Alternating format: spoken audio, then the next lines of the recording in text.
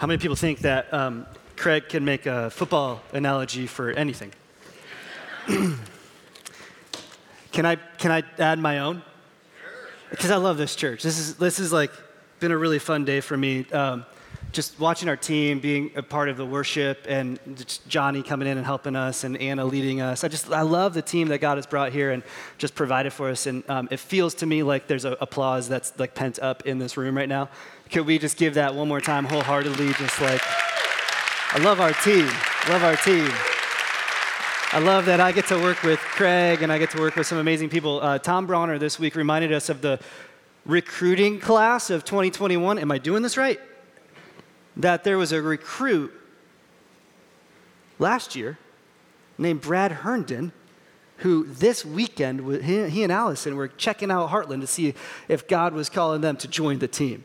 And this weekend, we spiked the football on them and say, we love that you guys are here, and like God's worked it out, and like this is kind of the 1 year anniversary of your first days, kind of exploring this, and just what a, man, more of that later.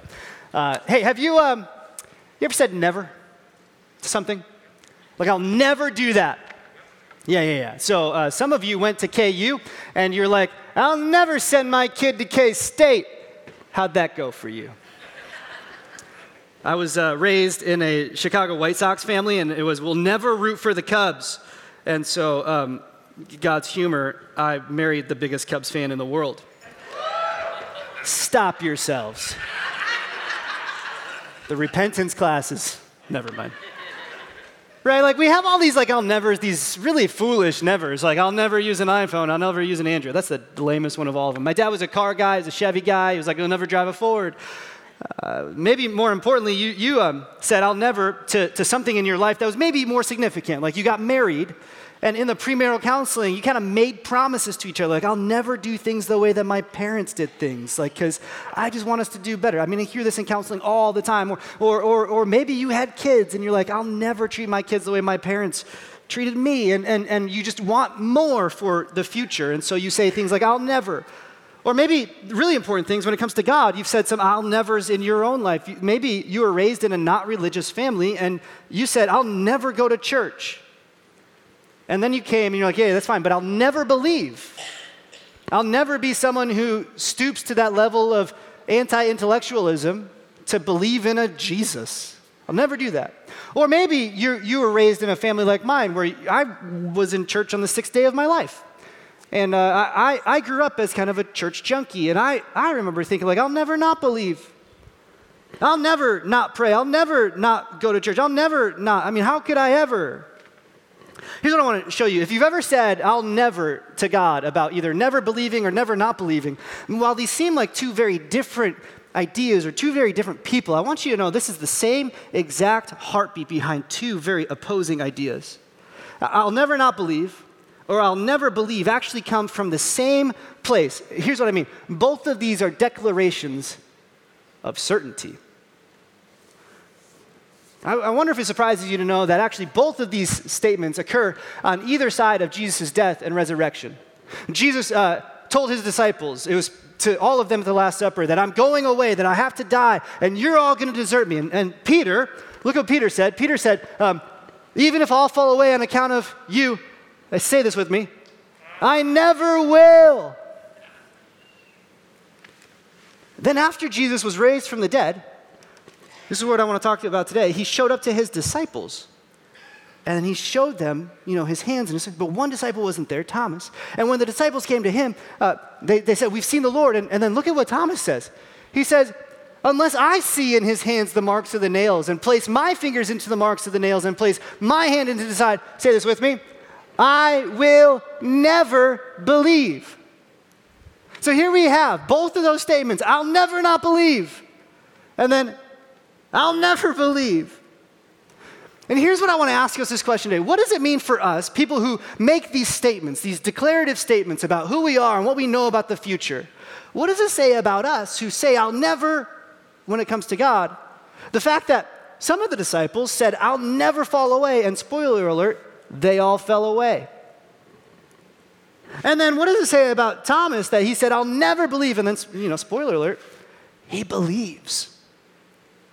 If the people who were closest to Jesus could flip-flop on their convictions so quickly, what does it mean for you and I who bring our questions to God and our certainty about what's possible for us in faith to God or doubt to God? Here's what I think it means. It means this, is that maybe the thing that we should pay attention to in our doubts with God is not our doubts with God, but we should maybe doubt ourselves. Maybe when those moments of I'll never come up, we hear them as things that maybe we should question in our heart to say, what's behind the I'll never that makes me think I'll never? And maybe the way forward for all of us who doubt is actually to doubt our doubts. I'm not trying to be funny. I'm not trying to be like slick. I'm not trying to be poetic. I'm not trying to like trick you into some sort of intellectual conclusion. I'm not trying to unravel your faith. I just think if we looked at the story of Thomas, the ultimate doubter, we might come to realize that in our lives, the certainty that we think we have in our faith or in our doubt are actually things that we can't be certain of in themselves. And that Thomas shows us maybe a better way for us to move forward into a deeper faith and a deeper experience with Jesus that we can actually bank our lives upon, as opposed to these apparently strong convictions that we declare into the future that we all of a sudden find ourselves changing on in the first place. And here's what I mean. I want to show you this in Thomas's life. Thomas was one of the disciples. He's one of the ones who around the Last Supper told Jesus that he would never fall away, and then he fell away. And Thomas is the one who, when Jesus showed up in John chapter 20 to the disciples, he wasn't there in the room that day. John chapter 20 tells us this amazing story. The night that Jesus, of Easter, Jesus showed up in a room to his actual disciples. They saw him, and all but 2 disciples were there. Judas wasn't there, and Thomas, for whatever reason, Thomas wasn't there. But John tells us that all the other disciples were in this room, and Jesus showed up to them, and they believed in him. And there's this guy in the disciples named Andrew. Andrew's the guy who's the consummate includer. He's always looking around to figure out, who can I bring to Jesus? Who can I make sure that they experience this thing? It's the friend who's always trying to connect you with the other friend. Andrew was like old school LinkedIn. Like he was always trying to like be the bridge to help you see the connections you have to Jesus. And I can imagine Andrew looking around and going, you guys, this is amazing, but where's Thomas? Can someone tell me where Thomas is? And I think Andrew was the one who was like, you guys, we got to go tell Thomas. We got to go find Thomas, because when Thomas finds out that Jesus isn't dead, but he's actually alive, he's going to pee his pants. It's going to be amazing. I can't believe it. I can't wait to see the look on his face. And so they go, and they tell him. They say, hey, we've seen the Lord. This is what John says in John chapter 20, verse 24 and 25. Thomas, one of the 12, called the twin, was not with them when Jesus came. So the other disciples told him, we've seen the Lord. And look at how Thomas replies. He says this, unless I see in his hands the mark of the nails, and place my finger into the mark of the nails, and place my hands into his side, I'll never believe.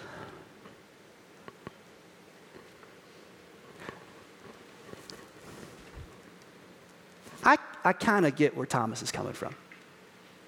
Think about this. If you had been with Jesus at the Last Supper, had known that someone was going to betray him, we're told that you were all going to wander away, and you made this firm conviction, I would never wander away, I'll never fall away.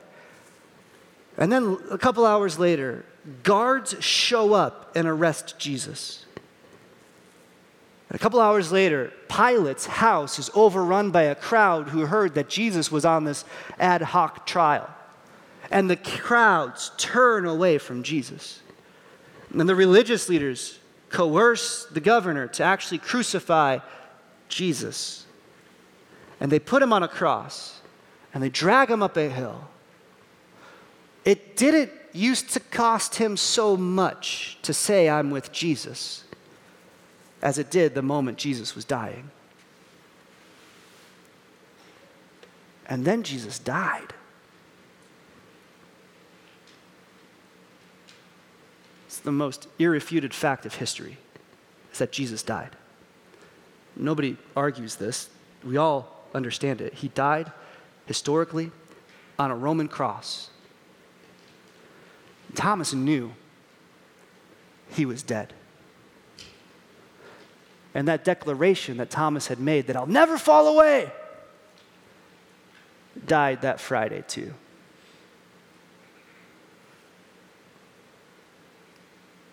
I would doubt. If I had gone through all the things that Thomas had gone through, I would doubt. In fact, I think the actual word for what I would do is I would deconstruct. You're on TikTok, you've heard of deconstruction, you've thought about faith, you've heard of podcasts, you've heard about deconstruction. Deconstruction is just re-examining the foundations to your faith that held the whole thing together to realize that not all of it was centered upon the things that it's supposed to be centered upon. We are always deconstructing things in our life. Some of the best desserts are deconstructed. Amen? I know. Right. That was a quick joke. You missed it.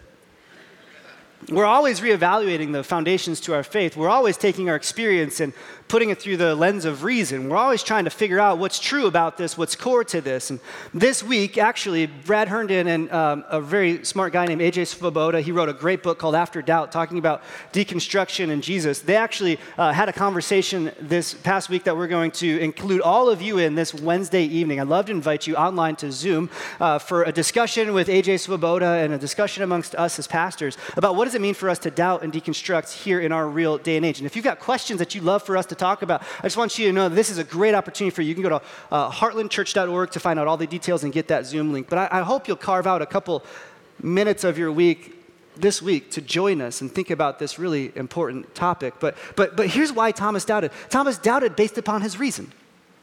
He had experienced something that he had experienced many times before. Somebody died. He watched Jesus die.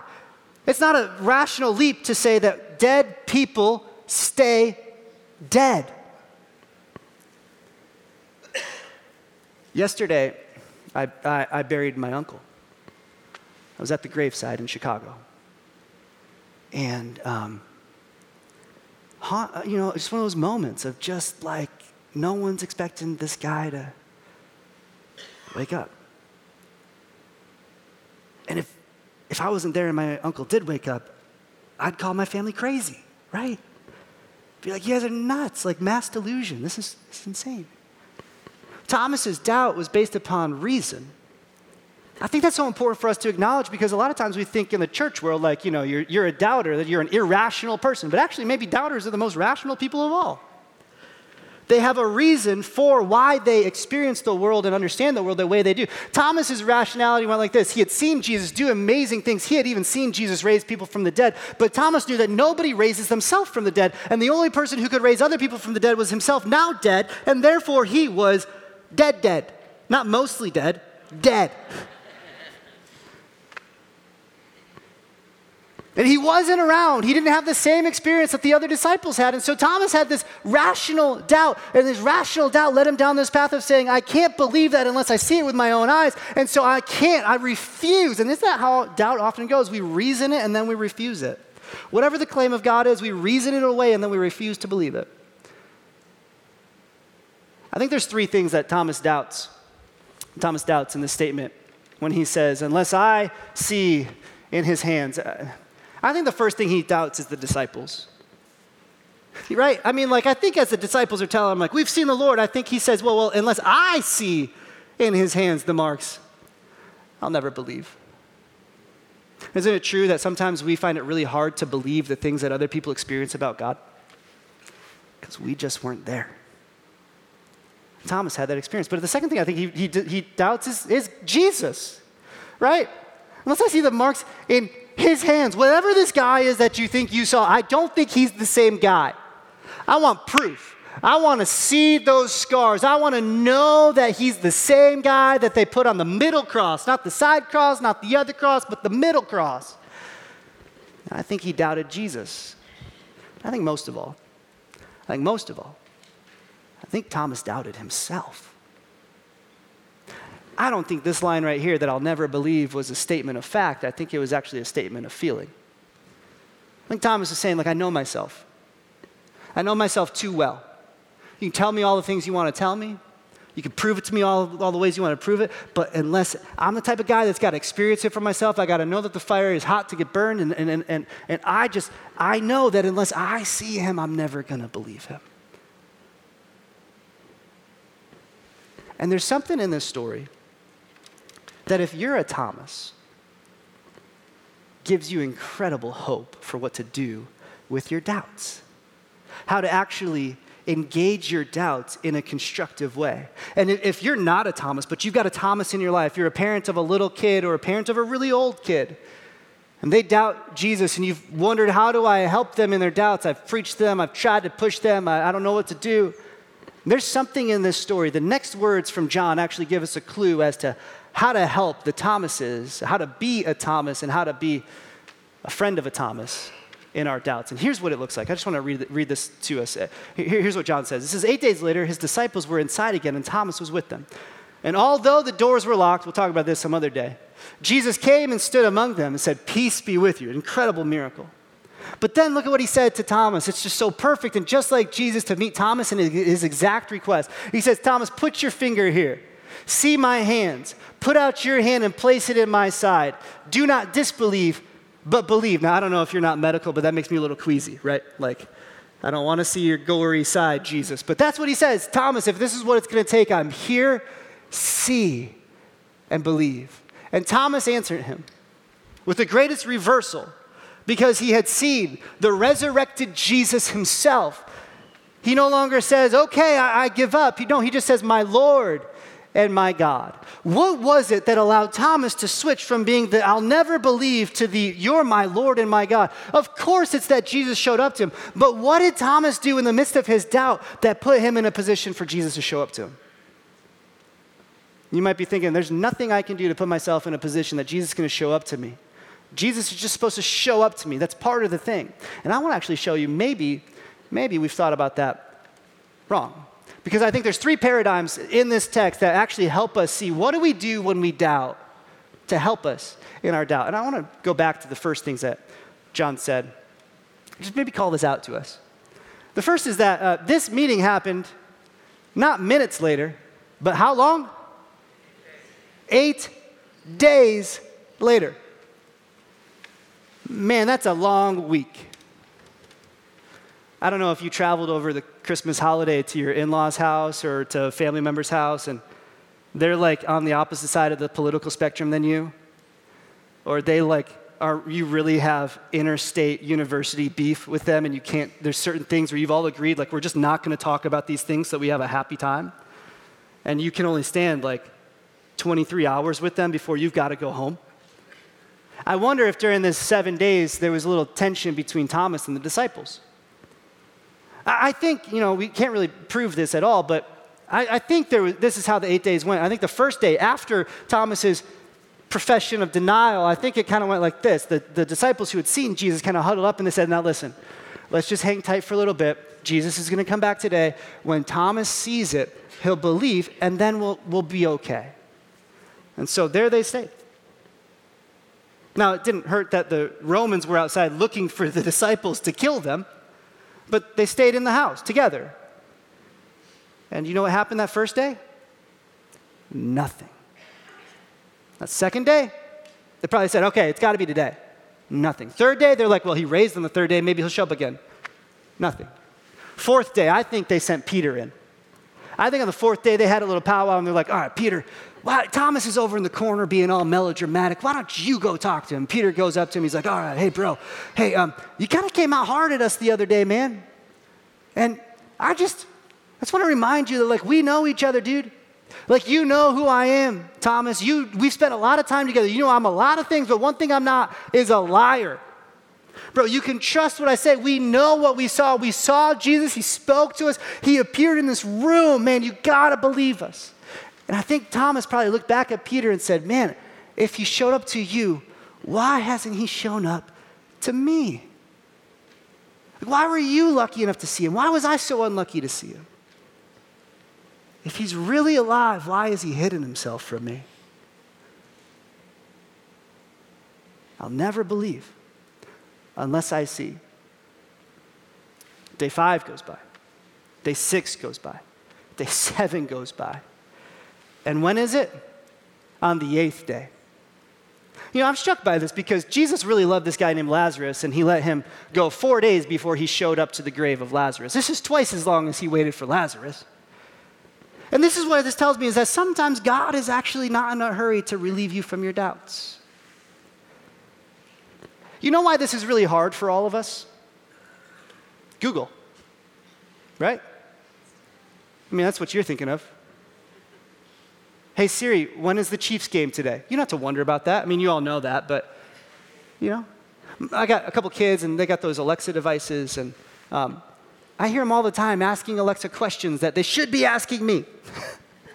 You know? We have been conditioned today to not ever live in a world of doubt. We can get the answer to any question we've ever wanted in a matter of seconds. In fact, artificial intelligence can feed it to you out loud so you don't even have to type anything. You and I really struggle with this idea of God being patient because we really, really, really, really want to know God. But what this tells me is that sometimes God is content to let us sit in the fog before he turns the light on in our souls. Sometimes God is really content to just let us be in our discontent so that we can celebrate him when he shows up. If you're the type of person who has given up on prayer because you prayed for 3 days and God didn't do the thing. I mean, I hear this as a pastor all the time. People are like, man, I don't pray anymore. Why? Well, because I prayed some stuff and God didn't do it. I often ask, like, well, how long did you pray? I gave it a couple days, man. Never did it. Imagine if Thomas had given up on Jesus after 7 days. After 7 days, he just checked out of the disciples' crew and just walked away. Sometimes it takes 8.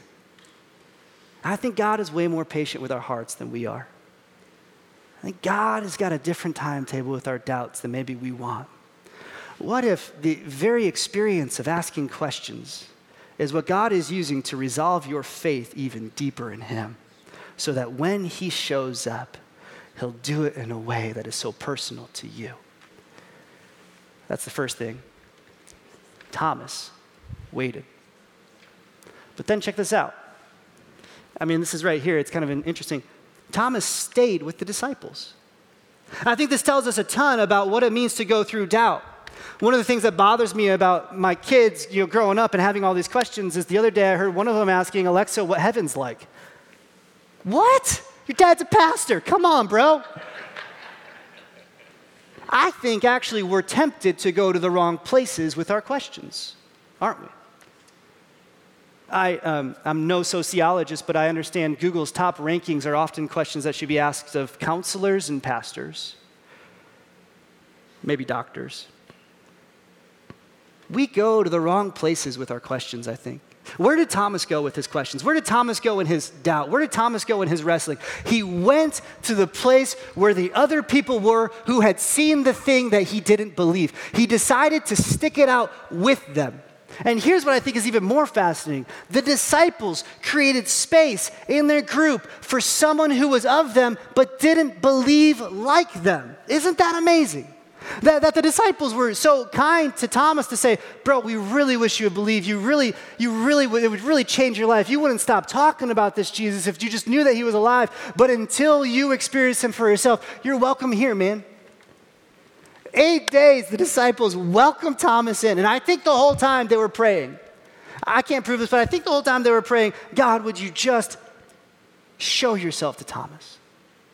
Would you allow him to be here in this moment to show him what you've shown us? We want him to believe. And that's why I think it's so important for us who have faith to be safe people, to do what Jude says, to be merciful to those who doubt. This is the heartbeat, I think, of our church, isn't it? This is what Heartland's actually all about, is we're making space to build relationships, to make Jesus first. Not because you got relationships with people who already put Jesus first, but we want relationships with anybody because we believe in the midst of our relationships, Jesus becomes first. Man, if you've got doubts and you think I'm crazy, like, I'm so glad that you're here. Like, we can agree to disagree on that, and I don't have to win you over with persuasive thoughts or convincing speeches. I don't have to do that, because I just think if you're going to be here and be around us who have actually seen God do some things, you don't have to take our word for it. I believe that if you're around us, it's going to happen and God's going to show up to you too. It's just a matter of time if you'll bring your doubts to the place where people are talking about them. That's what we as a church want to be. That's what we as a church believe we're called to here in Johnson County, in a world where people don't doubt their money, they don't doubt their careers, they don't doubt their families, but they do doubt God. And what does it look like for us to be the people who have experienced Jesus, to just say to people, hey, we've seen some stuff. And maybe you haven't yet, but we welcome you in. Thomas was welcome and he was safe among them. Here's the last thing I want to just point this out. This maybe isn't so obvious, but just notice this. It was 8 days later. His disciples were inside, and then this is the word, again. Again. Again. And again. They went back to the place where they'd experienced Jesus the first time. If you're someone who struggles with doubt, you've come to Jesus, but you're questioning where he's at, I want you to come back to the place where you've experienced him again and again and again. Where is the place that God is at work? Where is the place where Jesus shows up? I think, there could be many of these places in the world. By God's grace, there are many of these places in the world. But one of the promises of God is that when his people gather together to make much of him, he is present there among us. You know what that means? This right here is the place where the disciples come back to again and again and again and again. Why? You didn't come into this space today to meet some friends or to get all amped up for a football game. My goodness, there are better bars and restaurants for you to do that at. You came today to have an encounter with the resurrected Jesus that would encourage your faith, that would help you with your doubts, to celebrate the fact that your life is controlled and seen and sovereign. He is sovereign over your life, that he is real and he is encouraging you. You came today not to hear a long-winded message. You came to experience Jesus, didn't you? And this is the place where we come again and again and again and again. And this is what I want to say. Here just what do we do with all this, right? How do we take this from here? If you're a Thomas and you doubt, I want you to know that we get it. We don't think you're crazy, but we want you to know that you're welcome here. And our encouragement to you is to go to the place where you think people have answers. Push into relationships here in this church. After the first service, a guy came up to me and he said, man, I stopped listening to you after your first question, which is always encouraging.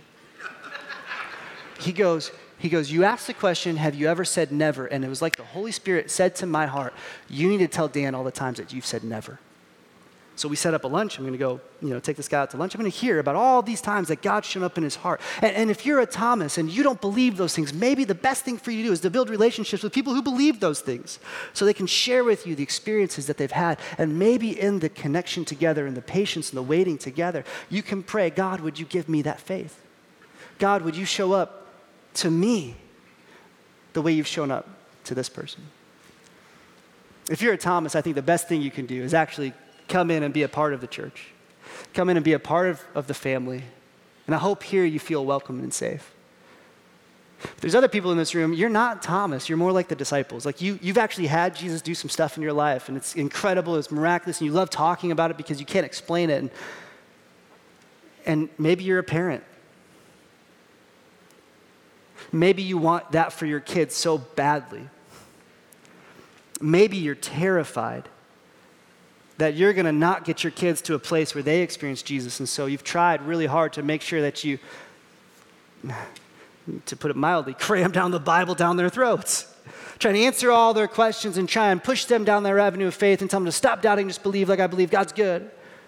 But you know what's crazy is that this verse actually gives us permission as parents, no matter if your kid is 6, 16, 26, 86.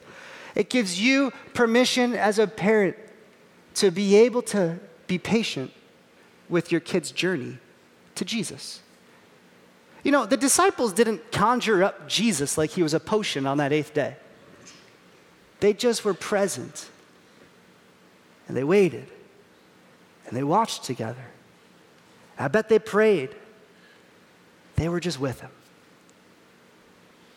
I think a lot of times my temptation as a parent, I've got 3 kids who are 8, 6, and 4, and the 8-year-old this week asked me, Dad, he asked his mom, and we kind of got into it. Mom, how do I know that our God is better than the Greek gods? And I was like, well, we're Norwegian, first of all, so that's easy. No, the temptation in that moment was to flex my master's degree, to give a bunch of apologetical arguments. But we know that we could be cutting off the roots of our child's faith if we just give them simple answers. And so what we do here at Heartland and what we do in my family is just we simply acknowledge the tension and say, yeah, that's a hard question, isn't it? Why don't we think about that together? Back in Indiana, one of the guys that I met was a guy named Bill. He was a police sergeant. He was one of my favorite people. We got really close. He invited me to be a chaplain on the police force back in my community, and I really loved the opportunity I had to serve our police. And Bill had a son, and his son one day at 11, he said, Dad, how do we know where God is? And Bill, not being raised in church, just simply said, I don't know, buddy. Let's go find out together. And so this dad and his son found their way into our church, and we started a relationship, and they had no idea who Jesus was, but we had created a safe place for them to ask all their questions. And actually, the son really never came to faith, not yet at least, but Bill has experienced Jesus on his job, in his family, and as a dad in ways that has radically transformed him. Why? Because he was willing to ask the questions and go where he could find the answers and be present in the community and to just simply wait until Jesus showed himself. And I think that's just what I want to encourage us with. Do you have someone in your life who you think has said, I'll never believe? What do we learn from Thomas? It's simply this, is that we should never say never. Because you don't know when Jesus is going to show up in someone's life. All that we're responsible is simply to be present and prayerful, and to have open arms, and to say, I don't know. But let's wait for Jesus together. Here's how I want us to close our service today. Thank you for being so patient with us. I just want us to have a moment of space. I think it'd be really incomplete if we just rushed out the doors right now. So I just want to give us maybe 3 or 4 minutes of just being. To have the band sing a song over us. And this is a song that's a prayer. It's a song that just asks God to give us faith.